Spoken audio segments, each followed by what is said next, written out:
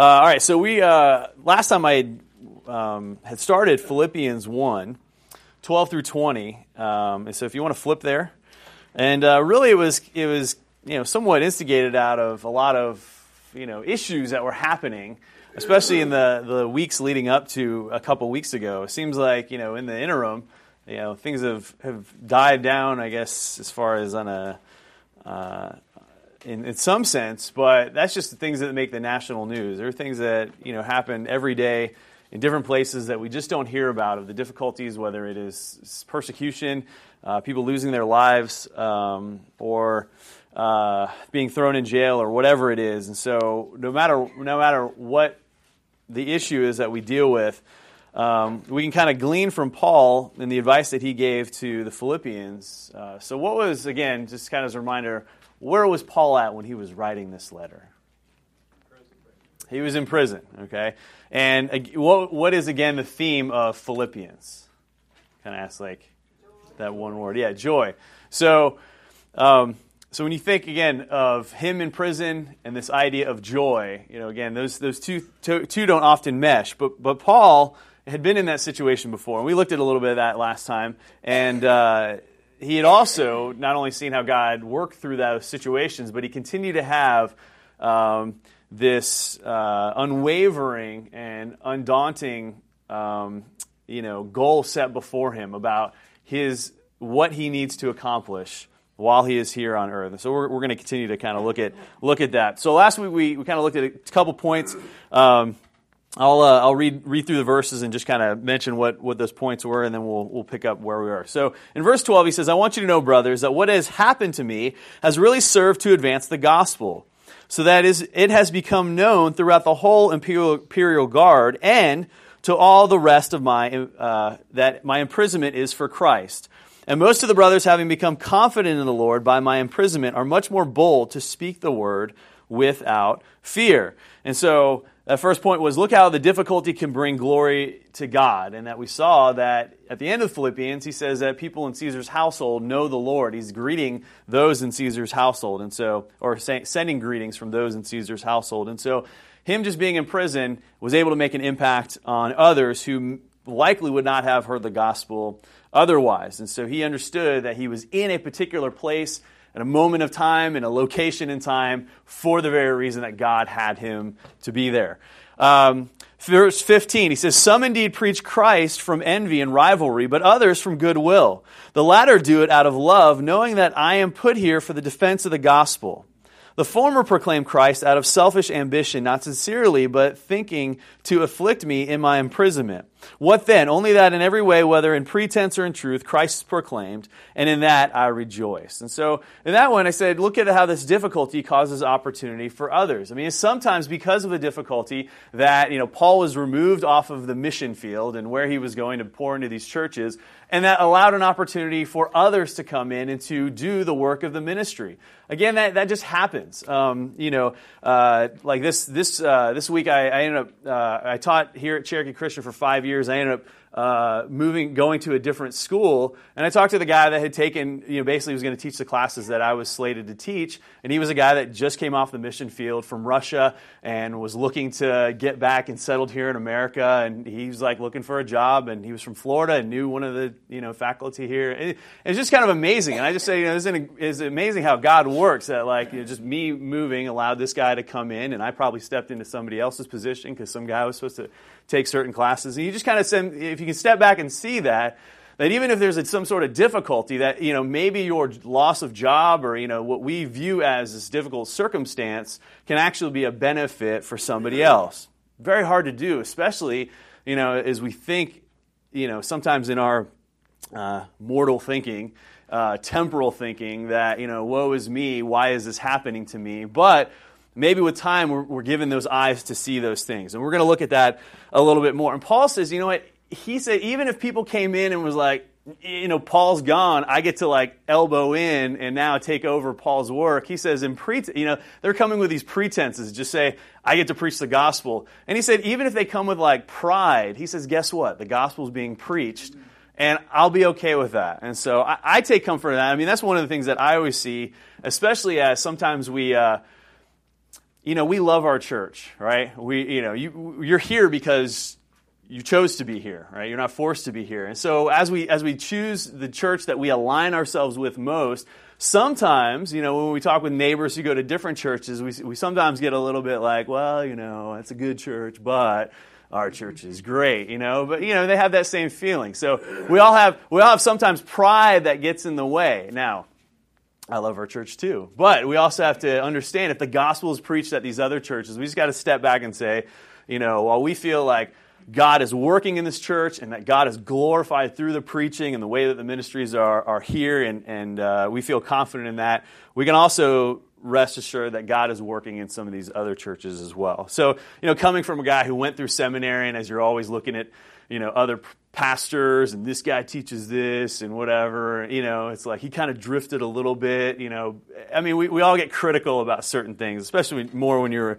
in seminary. So being a little bit removed from that, you're able to kind of just step back and say, if the gospel is preached, may God give glory. So, anyway, there's other sermons for those other topics. But Paul here just says, I rejoice in that. Again, I wish I had that mentality. All right, so as we continue, he starts out in verse 19, and he says, yes, I will rejoice. Again, he said, I rejoice, yes, and I will rejoice. For I know that through your prayers and the help of the Spirit of Jesus Christ, this will turn out for my deliverance, as it is my eager expectation and hope that I will not be at all ashamed, but that with full courage now, as always, Christ will be honored in my body, whether by life or by death. Okay, so this third thing is look at who else is involved. I'm in prison, someone's taking over and preaching the gospel, and probably the Philippians were thinking like, we heard that so-and-so's coming in. He's like, don't worry about it. Don't worry about it. I'm here for a reason. My reason, I got this new ministry now. And he says, but I'll rejoice, and I'll rejoice because I know that it's through your prayers and the help of the Spirit of Jesus Christ that this will actually turn out for my deliverance. And so he's got that confidence, right? He's joyful, but in jail. Who would you say in Scripture, and so this could kind of go in different ways, but I'll direct us in a particular path that I felt, but maybe we'll hit it the first one. Who else in Scripture, has this joy or says, we should be joyful when we encounter some of these difficulties? What's that? James, right? And so what did James say? Does anyone remember? If not, you can turn to James 1. Yeah. Yeah, consider it all joy. And that's how he starts out. And James is talking to those who are dispersed. They were dealing with difficulties of their own. Peter, same thing, dealing with difficulties and giving them comfort and confidence. And the same thing, consider it all joy, my brothers, when you encounter trials of various kinds, whatever it is. And what was the hope that he said? And he said, the reason is because this trial will do something in your life. Now, James was speaking more specifically about how this trial will build you up as a believer, and he kind of talks about that. But then after that, he says, so have wisdom as you go about your daily difficulties. But what if you don't have wisdom? What does he say to? Yeah, ask the Lord. Exactly. And that's where Paul, his confidence can come, right? He says, he knew, James said that God will help you through this trial. And Paul says the same thing. But he goes even further than that. Instead of just, ask the Lord for wisdom, Paul says, that the Lord is working in your midst. But it's not only the Lord, but who else is working? What does he say first there in verse 19? Who is it that is helping him through this trial? What's that? So we have the Holy Spirit, right? We'll get to him second. Before that, what does he say? What's that? The believer's prayers. He knows that he knows that he's just not abandoned in jail. He's not like thrown in jail and like everyone's like, hey, what happened to Paul? Like, I haven't heard from him in months. Like, didn't you hear? Paul's in jail. No, Paul knows that he's in jail, but he's got the believers, especially there in Philippi, and he knows that he's got others that are with him, that they're praying, right? You're not alone through this trial and difficulty. That ends up being like the kind of the rallying cry, like when something happens, say there's a big tragedy, a terrorist attack, that's kind of one thing that you see that as all humankind, I guess, you see people kind of rallying together. After 9/11, I remember seeing my cousin like 2 years after. Lived in Jersey but worked in New York, and he still wore like a flag pin, just remembrance of that, because he had friends that died and remembered those things. When, the terrorist attack happened in France, people changed their Facebook, put the France flag. It was like, remember these things, because we want to say, guess what? That even though you're dealing with this tragedy and pain, that there's this idea that maybe even worldwide, people are understanding how that happens. Now that's just, that's an understanding like, hey, we know what we understand, we know what's happened, and, that kind of gets limited to there. Except if you've got God intervening, right? I mean, it's like one thing to say, like, I'm sorry that happened, but there's nothing I can do about it. I mean, the confidence that Paul has is that, you may feel sorrowful for me, one, because, jail, he's obviously not able to face-to-face minister them, and so that's kind of a loss of friendship right there. But he says, you know what? I'm encouraged because you can pray, and you can pray to a God who can actually do something. If God sees it fit to deliver me, then he will deliver me. And I feel confident in that, and if God doesn't, I know that is exactly God's plan as well. But it brings something else into this arena as well, is that prayer, now has this connection with what's going on in this other part of the world, right? They're in Philippi, which is in Greece, or Macedonia, Greece. And then Paul is where? He's in another area of the country, Italy. It'd be a short flight. It'd be hard to get to, though, in those days. So not easily able to go from one country to the next, separated by sea and mountains, depending on how you travel. But he knows, guess what? That you continually think about me. You continually think about me as you're praying to the Lord for these things.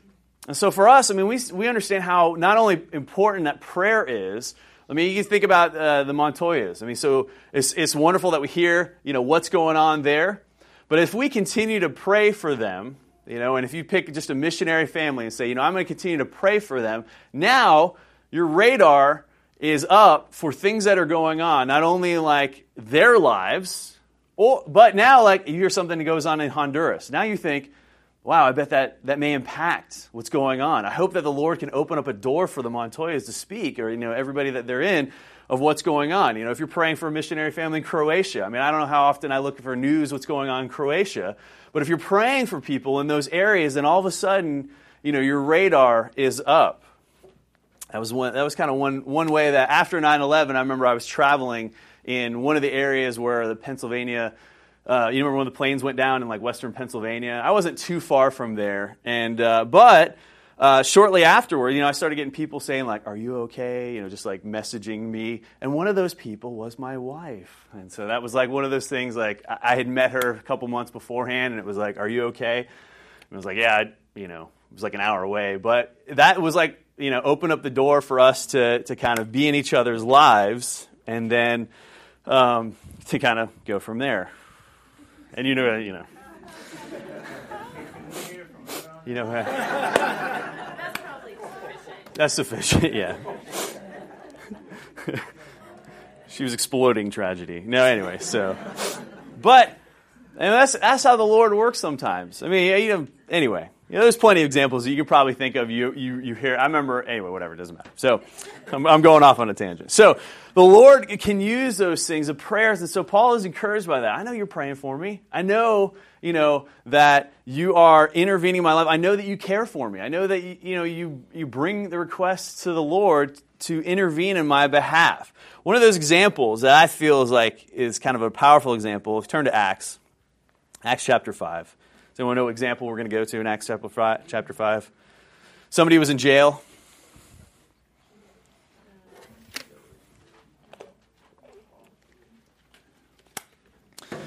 So at that time, John and Peter often are thrown in jail a couple times in the beginning of Acts. I love Acts for so many reasons, but those first several chapters, foundational. We usually kind of focus in on Paul, but those first several chapters, looking at like how God used Peter.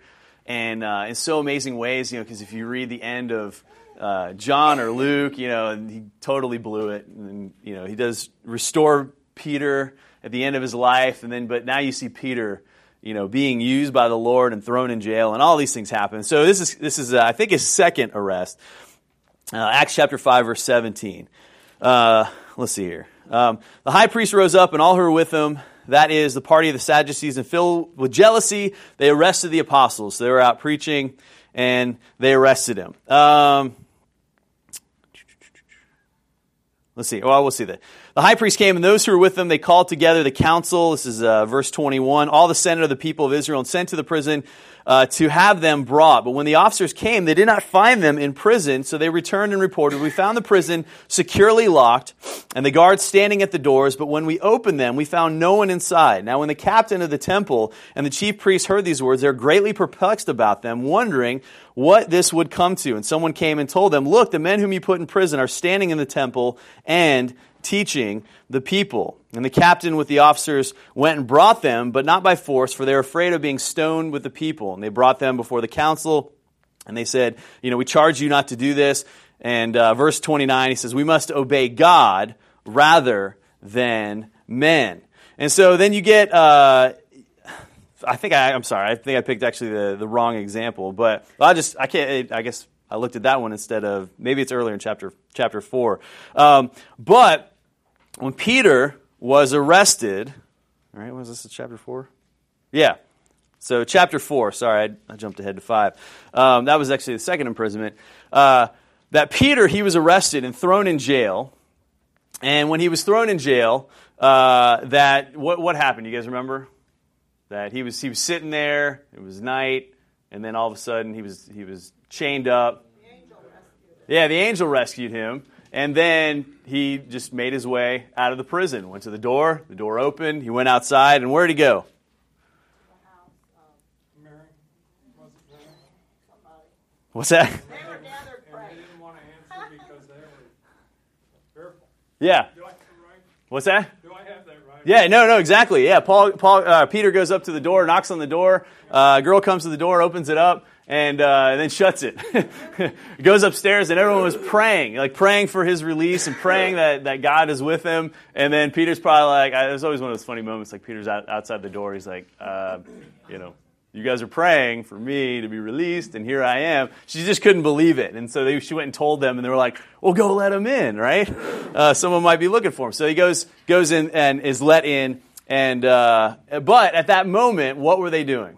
When Peter makes it to the door, he's got this miraculous escape. They were upstairs, and they were praying for him for his release. So anyway, I think you can find that one somewhere in the early chapters. I think I just wrote the reference down. But you guys get the point. That intervening in that way, God can use those things to deliver somebody. And the other thing he says is that not only that your prayers are what I'm encouraged by, right, but I know that the help of the Spirit of Jesus Christ, he says, will turn this out for my deliverance. Right? That beyond just your prayers and you praying to God, that God can intervene, I know that I have the Holy Spirit within me. And there's this remarkable example, we won't go to that one, but it's in 2 Kings chapter 6. And Elisha is surrounded by this army of Syria. And one of his helpers comes to him and says, there's an army outside. And he's like, well, they don't see what I see. And he's like, I don't see what you see. And he says, well, Lord, open his eyes and let them see. And do you remember what was out there in the surrounding? What's that? Yeah, exactly. And he's like, oh, okay. So we've got a lot of people on our side. But at that moment, Elisha's helper was like, it's just the two of us. There's no way we can thwart this army. He's like, guess what? God is bigger than these things. Jesus said, I could rain down, have my angels come and take over. But this is the Lord's will that I give up my life for that. But God can certainly intervene if he does. And Paul knows that. Paul knows that God is a bigger God who can work within his life if he so chooses.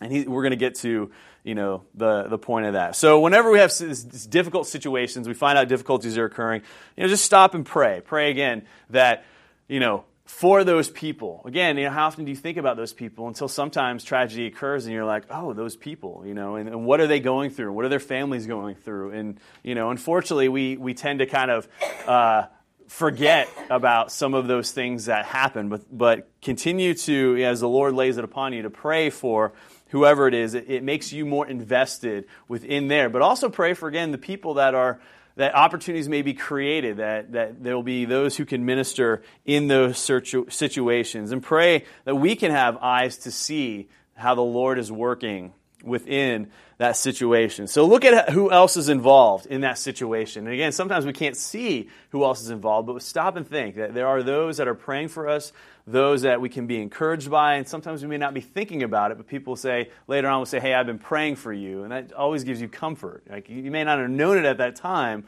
but it is encouraging to hear that. And so kind of with that eyes to see leads us to the fourth thing. We're going to look at life with a wide-angled lens.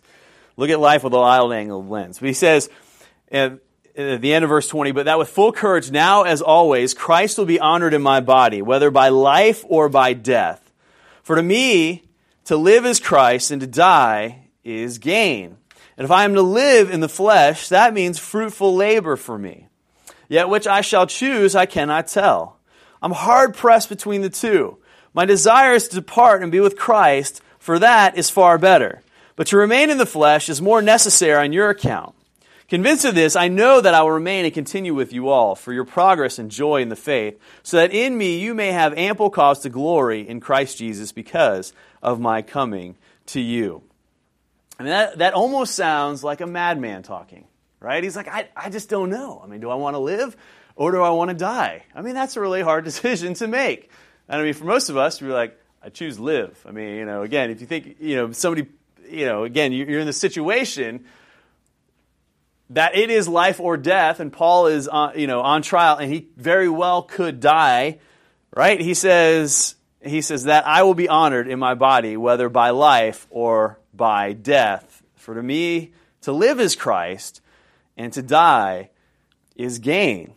I mean, that's a hard thing to swallow. Just say life or death, take it or leave it. I mean, because when we think about our lives, we think about all of the things that are important to us. We think about our children. We think about our families. We think about the things that we left behind, our dreams and goals and whatever. I just finished that project. I want to enjoy that project. Right? It's probably not the first thing that comes to mind, but there are things that we just get entangled with in our lives, and so we're so kind of life focused. But how does Paul summarize it? How we should live our lives. How should we live our lives? What does he say there in? I'm sorry, we'll get to that in a second. But he basically stopped and he backed up and he said, what are my two options? And so for us, sometimes as we get so immersed in the difficulties, car breaks down, again, whatever it is, the difficulty of life. If we were to zoom out and think about what are the two, worst things that could happen. And Paul says, really my two options boil down to I live, and they let me out. I mean, he doesn't even say that, but that's kind of the implications. Or I die. And he says, if I zoom back and he said, if I can live, and he explores what that looks like. And he says, and if I die, that's not a bad option too. So we're going to actually say whatever issue that we're dealing with and the difficulty that we're dealing with, and just step back and say what's the worst that could happen? What's the worst thing that happens is you just abandon your car and you're never see you again. Did you lose the money on that? Sure, you lost the money on that. But guess what? The Lord will, you got years to work or years to live, and the Lord will see you through that. But let's just back up, and then back up even further, and then back up even further than that, and then everything just boils down to life here or life later. And honestly, it's kind of a win-win, right? As a believer, life is a win-win situation, no matter what you deal with. And so we often just get sucked into the details of life, and we can't pull ourselves out. But if we're able to pull ourselves out, then we can see that it's actually, what's the worst thing can happen. And so Paul says that. The worst thing that can happen, he says, if I live, that means fruitful labor. If I live and I stay in jail, for some reason they delay whatever. I live, I stay in jail, I get to share the gospel with prisoners and with soldiers who probably are tired of me sharing the gospel with them. But that's a win.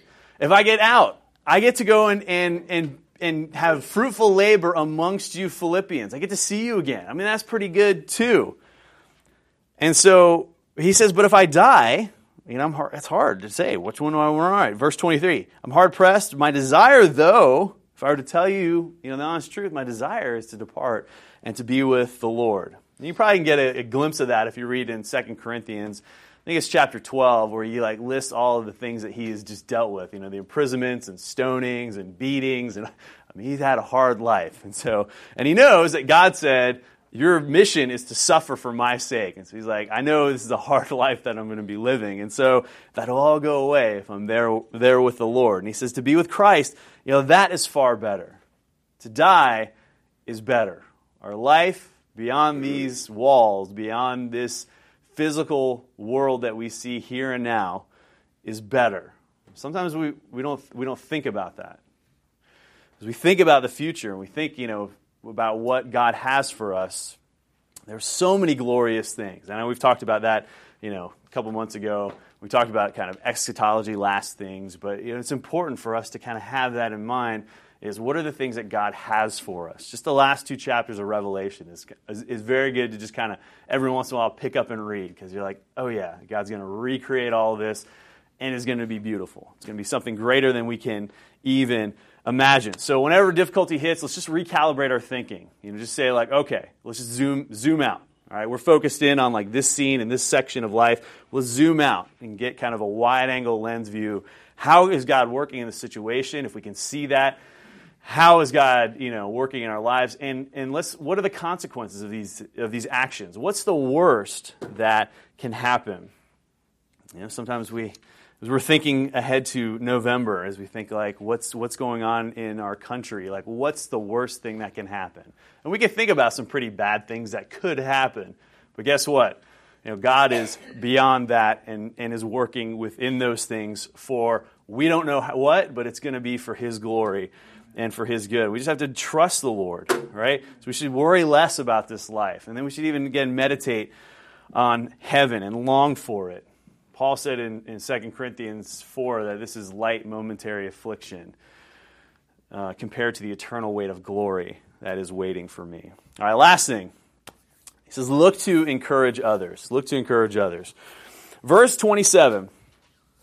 Only let your manner of life be worthy of the gospel of Christ, so that whether I come and see you or am absent, I may hear of you that you are standing firm in one spirit, with one mind, striving side by side for the faith of the gospel, and not frightened in anything by your opponents. This is a clear sign to them of their destruction, but of your salvation, and that from God. For it has been granted to you that for the sake of Christ you should not only believe in Him, but also suffer for His sake, engaged in the same conflict that you saw I had, and now hear that I still have. So Paul turns again, now from his life, his situation, his difficulty, and then he turns it to the Philippians. This is what you're dealing with. And so to them, and then we, by extension, to us, right? This is what Paul says. Now, let me, as pastoral, he's like, this is how now you need to live your life. I know you're concerned about me, but always encouraging, always looking out for others. So, beginning at verse 27, how does Paul summarize how we should live our lives? What does he say there? Live your life worthy of the gospel. Yes. Live your life worthy of the gospel. And we just stop and pause and just reflect on that. Probably daily on that. And just let that sink in for a moment. I mean, and again, this is to encourage, and that's what Paul's saying. Again, this is your goal, because we're always probably going to find ourselves not living worthy of the gospel. Right? And the way that we deal with our kids, and the way that we deal with our coworkers, and the way that we deal with, I don't know how many times, you're with family members you haven't seen for a while, and you're like, I feel like I blew it. I prayed for this, and the situation came, but you feel like you never had that, I shared the gospel, and they came to Christ, and, but guess what? God works, again, in a long-term fashion. And so he just says, just live your life worthy of the gospel. He sets that bar high, and he says that's what we're to aim at, right? That's what we're to aim our lives at. Not to discourage you that I'm not living my life worthy for the gospel, so I'm just going to give up. But he says, that's your bar. That's what you're going to reach at. Do you reach it on your own? No. One, we know that we can't reach it without whose help? The Holy Spirit, yeah. But then he turns it and says again, just kind of the same thing, that not only the Holy Spirit is working in me in this situation, but he also said that there are other believers working in this situation as well. And that's really where he takes it. He says, what does a worthy life look like then in the church? Because that's where he gets to next. He says, because I want you to live worthy of the gospel, and when I come to see you as a church, what do I want to see? Unity, right? He didn't say like, I want you all reading your Bibles. I want you on your knees when I come. I'm gonna come unsuspecting. It's like going to be a surprise, visit, and I'm gonna have a checklist of things. But he says, when I come, I want you to be united, right? That you have, standing firm in one spirit, with one mind, striving side by side for the faith of the gospel. I want to see you guys encouraging each other, because when you're low, some other people are not, and those people can help those people. And then when they're not low, sometimes it's kind of balanced. I don't know, husbands and wives, sometimes you see that in your families. There are just times that you're discouraged, but your spouse is not, and then it could be like the next day, or it could be 20 minutes later. Maybe what you said discouraged them, but they're discouraged now, but you're encouraged. Like, I don't know how many times, I see that flip-flop in our lives, and I just thank the Lord that it's, that we can complement each other well in those situations. That's just kind of a practical way we see. So what does a worthy life look like in the church? It's to unite as body. And he says this thing is that you need to stand together, because sometimes the whole church ends up going through this difficulty together. Just like a husband and wife goes through the same difficulties together, but you're able to kind of help each other through. And so he's saying basically, united we stand, or divided we fall. And he said, and not only on the local church, but again, just as the missionary report kind of emphasizes that God is working in a more universal way within the church, and churches can encourage one another. And that's what Paul often did that. He would say, hey, this church is struggling. They need money. I'm going to come and I'm going to get support. I know you have money and they don't, so I'm going to come and ask you to help support this church, because he knew that the churches could support one another. Why? Because, a church is not just, again, a local gathering, but it's beyond these walls, because Christ's body is one body worldwide. And so, but specifically, he is saying, when I come and see you, I want to see you guys standing firm together. And so is this like standing firm, gritting your teeth, like stoic, like we're going to be, going through like whatever issue or difficulty? No, because in 1 Corinthians 12:26, he says, if one member suffers, he says all members suffer together. And if one member is honored, all rejoice together. Because he knows that one person being affected in the body affects everyone else. And so we have to just kind of have our ears open and eyes open to how somebody is struggling and how we can intervene. Verse 28, why can we not be frightened by anything from our opponents? He says, I want to come see you united and not frightened in anything by your opponents. What's that? Why is it that we there's nothing to fear from our opponents?